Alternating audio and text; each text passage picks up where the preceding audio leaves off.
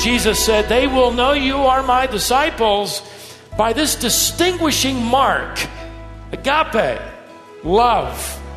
If you love someone, you're not going to bear false witness against them. If you love someone, you're not going to cheat on them. If you love someone, you're not going to kill them. If you love someone, you're not going to covet what they've got and wish you had instead of them. See how love becomes the absolute foundation for obeying the will of God.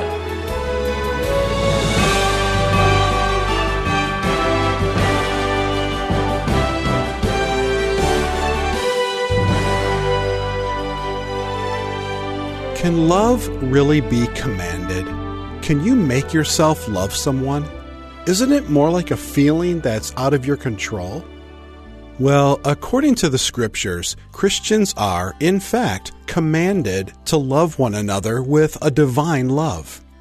That means that there's a biblical form of love that's a choice and that overcomes feelings. This is wisdom for the heart. As Stephen Davey continues through 2 John, he comes to a section where the Apostle John defines love as obedience to God's will. Stephen will expound on this passage today. He'll describe how walking in love keeps your heart from growing cold toward others and toward God. Open your Bible to 2 John verses 5 and 6, and then settle in for this message Stephen's calling How to Keep from Growing Cold. One of the highly acclaimed novels of the last century is entitled 100 Years of Solitude. And in it, the author describes a mythical village suffering from a plague that results in slow but certain amnesia. He describes how the effects of this plague slowly took over the minds and ultimately the lives of these villagers. It gradually brought about this complete loss of memory. Now, to try to retain as much meaning as possible, one of the villagers came up with the idea of labeling everything. So he took a brush and some paint and began marking everything with its name: table, chair, door, clock, bed, and so on. He even went outdoors and began marking on the animals with his paintbrush: goat, pig, chicken, cow, and so on. But as their memories continued to fade away, he realized he needed to be even more specific and explicit. So he began writing out descriptions. He wrote a note on that cow that read, "This cow must be milked every morning so that she will continue producing milk."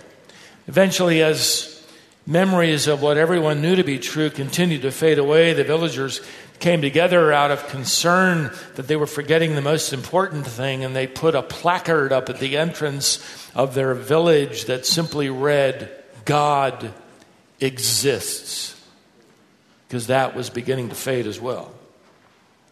I couldn't help but think that one of the most obvious and pervasive results of the fall of mankind and the sin which began with Adam and Eve is this ever-present plague that produces spiritual amnesia. We tend to forget what things mean and why they matter. We tend to forget the realities behind words like God, truth, love.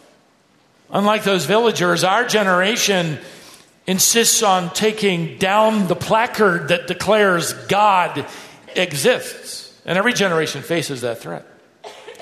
Is it any wonder then, in the absence of a moral standard and lawgiver, that today love is one of the most misused and misapplied words in the English language? And truth, whatever that is, can be whatever you want it to be. You just look around at your world today, you can experience love without any resemblance to moral truth. In fact, you could flip that coin over and say it's possible for people to have a conviction for moral truth without any resemblance to a spirit of love. Both are a danger to the believer and to the church and to the gospel. For we are to speak, declare the truth in what? Love. Ephesians 4:15. The true meaning of words was slipping away from these villagers, and so it goes with ours. An old man, certain of the danger to forget core realities behind the meanings of words, knew that we needed to be reminded.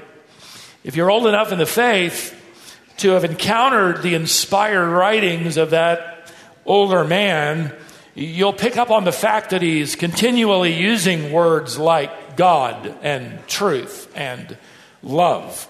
And he's constantly defining them and illustrating them. He's continually driving us back to this divine dictionary.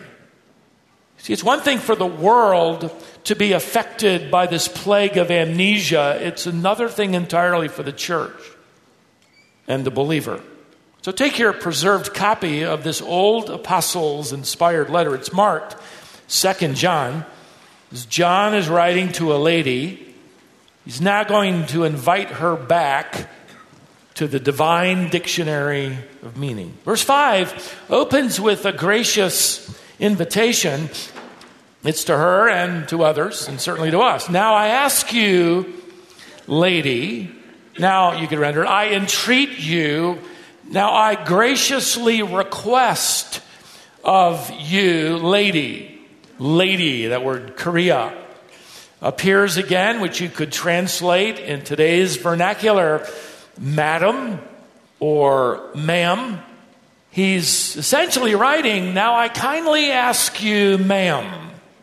Not as though I were writing to you a new commandment, but the one which we have had from the beginning, from the outset, you could translate it.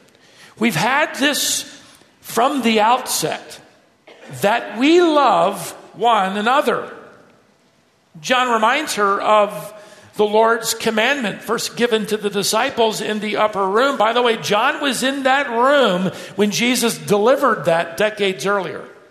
The commandment now isn't new in the sense of new revelation. It had already been delivered to the Old Testament Jews who were commanded to love their neighbors, Leviticus 19:18. Even to love the strangers among them, Deuteronomy 10, verse 19. But Jesus is delivering it with a new emphasis and with himself as a new example. As I have loved you, he said in that upper room, just like I have loved you, you now love each other. John 13:34. So this is an old commandment with a new application for a new dispensation of the soon-to-appear church age, for a new redeemed race, where the descending, indwelling Holy Spirit will produce in the believer the fruit of the Spirit. First and foremost among them is love. Galatians 5:22. Now, before we go too much further, notice how John uses discretion in his personal note to this faithful woman. He doesn't write, this is the commandment which we had from the beginning, that you love me and that I love you.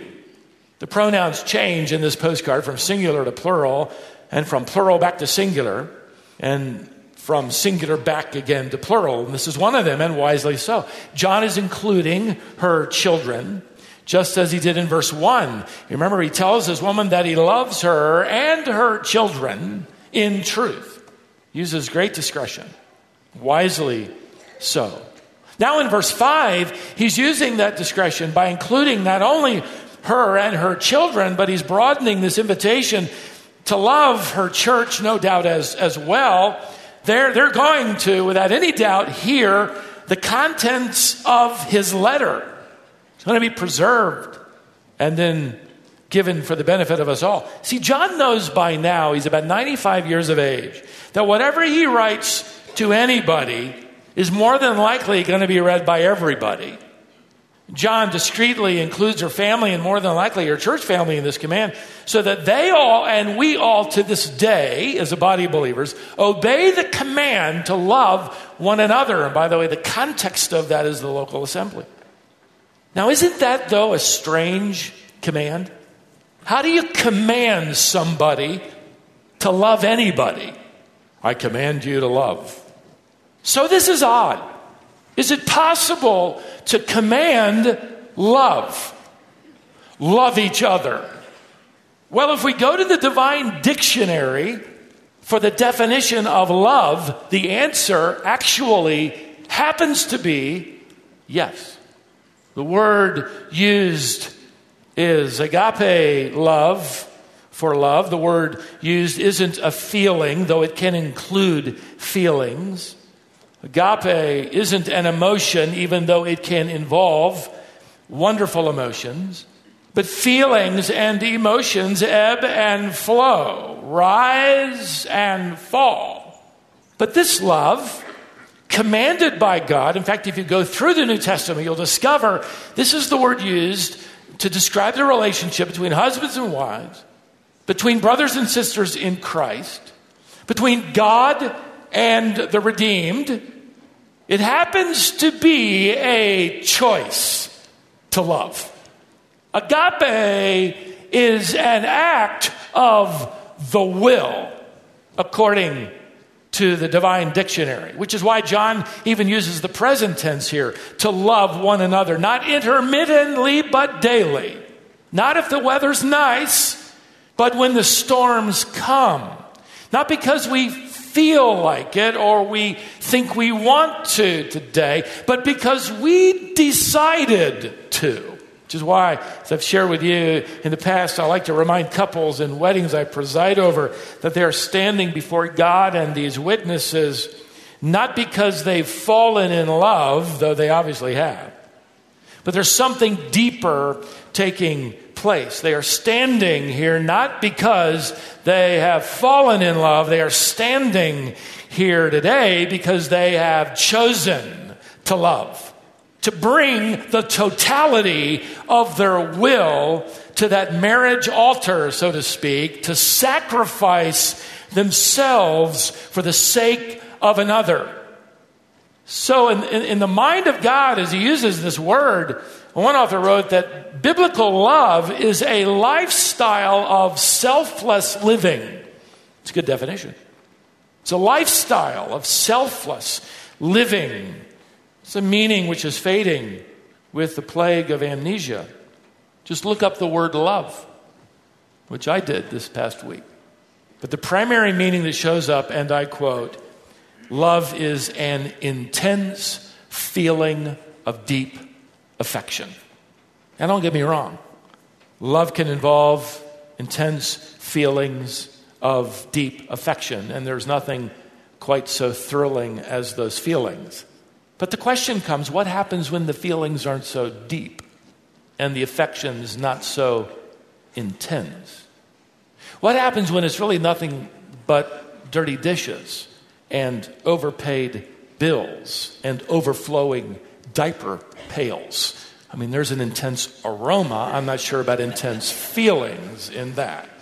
Are you going to serve in that ministry to your brothers and sisters here in the body because you have such intense feelings of deep affection for them?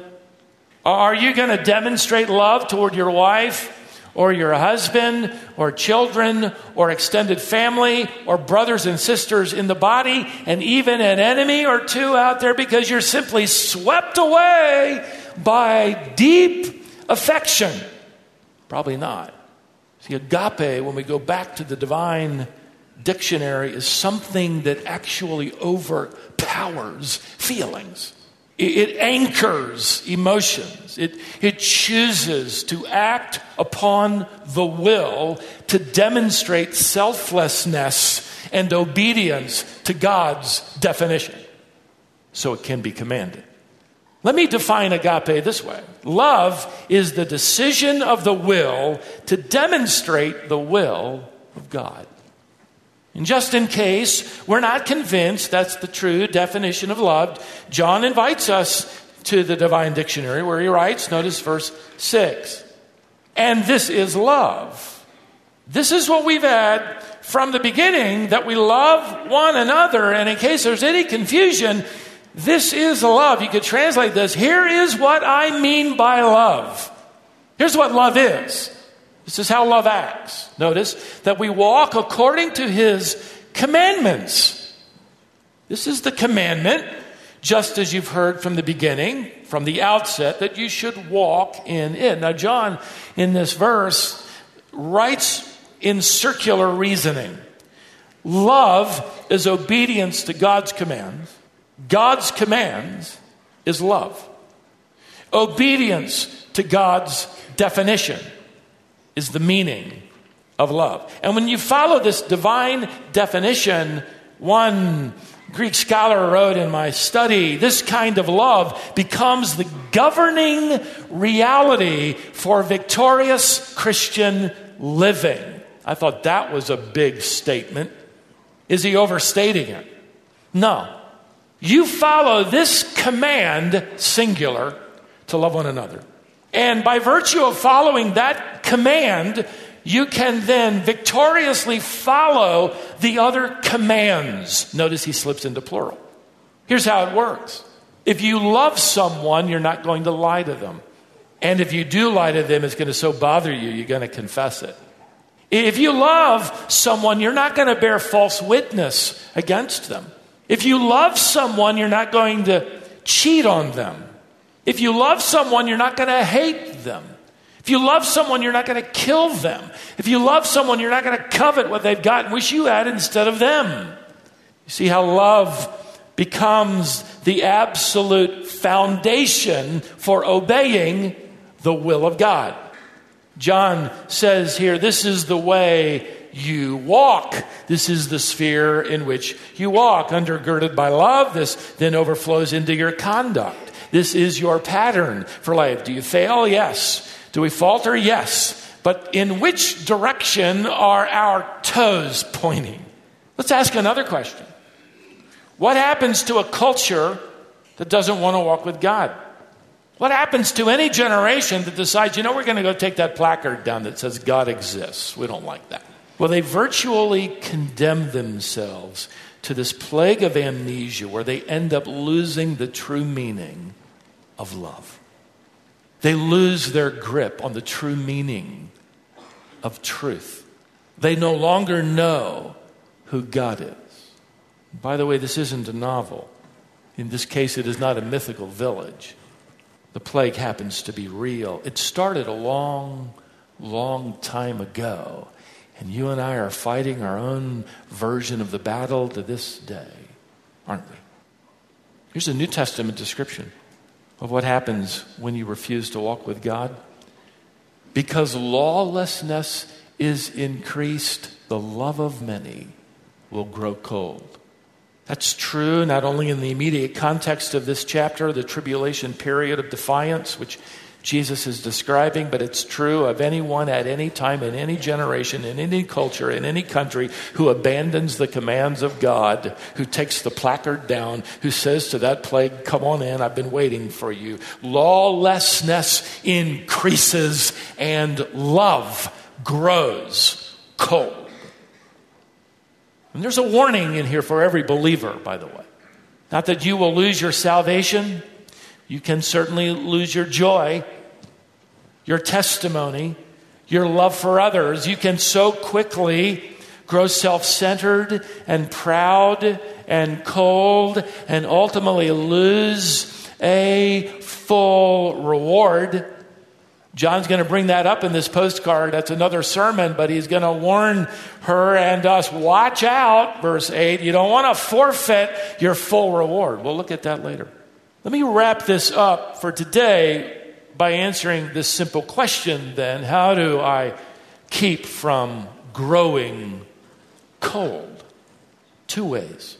First, accept the fact that love is not an option.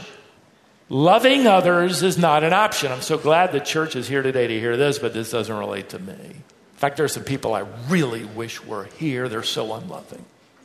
Jesus said, they will know you are my disciples by this distinguishing mark, agape, love for one another. This isn't an option for an obedient believer. This happens to be our personal identification. This is our badge. Jesus is essentially saying, this is how the world can measure the authenticity of your discipleship.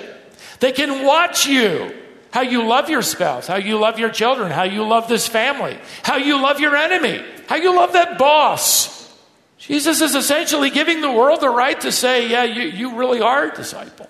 The world is given the opportunity then, and this is so remarkable, this kind of love, that the world says there's got to be something supernatural taking place in your life, because my love, my version of it, ebbs and flows, and it's up and down, and my love is self-centered, and my love is self-serving, and my love is intense feelings of deep affection, which I don't have right now. But you guys, how do you do that? Marcus Felix, a Roman lawyer living in the 2nd century, wrote of the Christians, and I quote, "They love each other even without being acquainted with each other." It is a badge of identification. Secondly, acknowledge the fact, not only that love is not an option, but acknowledge the fact that truth is not an opinion. John writes here, notice verse 6, walk according, this is your sphere, this is how you walk around, according to his commandments. Commandments are not the same thing as suggestions. They're not, opinions that come and go. According to the divine dictionary, there is a divine moral lawgiver who's delivered some commandments. They're not our opinion, they are declarations. And the declarations of them happen to be our personal confession. What he says, we will believe. What we believe, we will then behave. And the lawless world around us is losing its memory, anchored to nothing. In that mythical village, they forgot who a cow was and what milk was. In reality, they're forgetting what love is and what truth is and who God is. And they will tell you, you're awfully dogmatic. You're always making these declarations of that's right and that's wrong. I mean, come on. Stop going around putting notes on everything, telling us what to do about that and what to do about this. And relax. Truth is personal to you. It's flexible. It's elastic. Is it really to them? Steal their car. Lie to them. Bear false witness against them. And the intuition of the law which is written on their heart says, hey, that was wrong. Give me my car back. One author with a touch of humor wrote that everybody really wants inflexible dogma in truth when it matters to them. He wrote, imagine going to the doctor's office for your annual checkup. The doctor says to you, you are a magnificent physical specimen. I know you've heard this recently, haven't you? You have the body of an Olympic champion. Congratulations. Later that day, while climbing a flight of stairs, you have chest pains. You find out that your arteries are so clogged, you're one jelly donut away from the Grim Reaper. You go back to the doctor and say, why didn't you tell me? And the doctor says, well, I knew your body was in worse shape than the Pillsbury Doughboy. But if I tell people stuff like that, they get offended. It's bad for business. They won't come back. I want my office to be a safe place.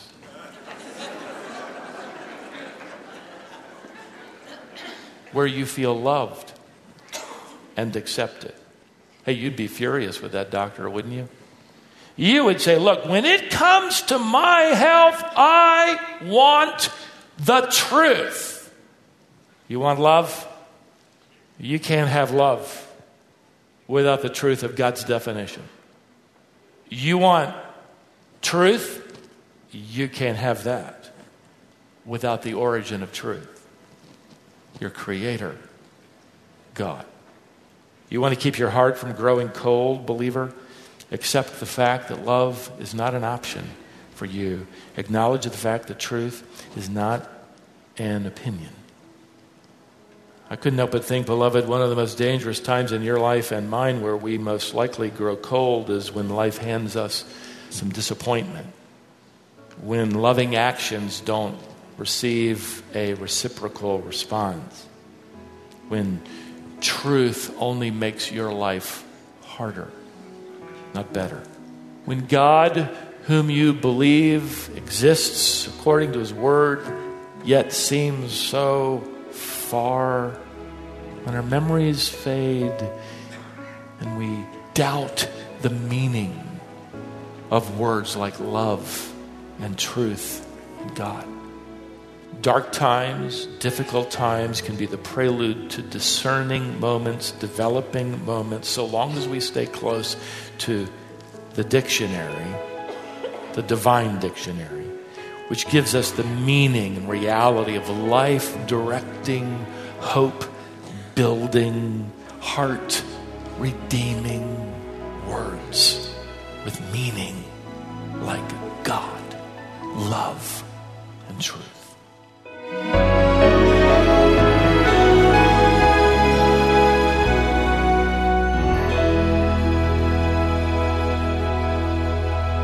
Have you ever found yourself wanting to define truth or love your own way instead of using God's divine definitions? That would certainly make life a bit easier. It would also be the exact opposite of what you should do. I hope this message was an encouraging challenge for you today.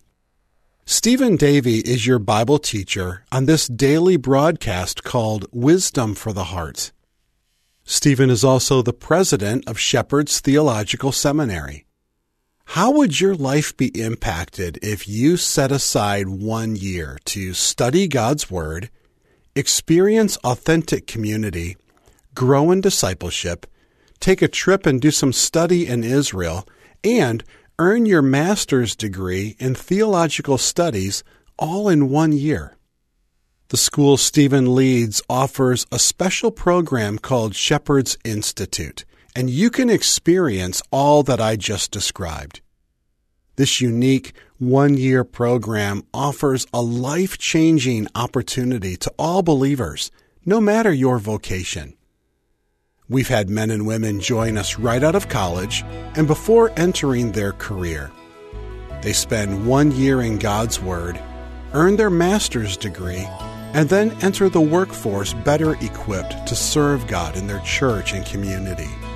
Learn about this unique opportunity at wisdomonline.org/STS, and then be sure and join us next time on Wisdom for the Heart.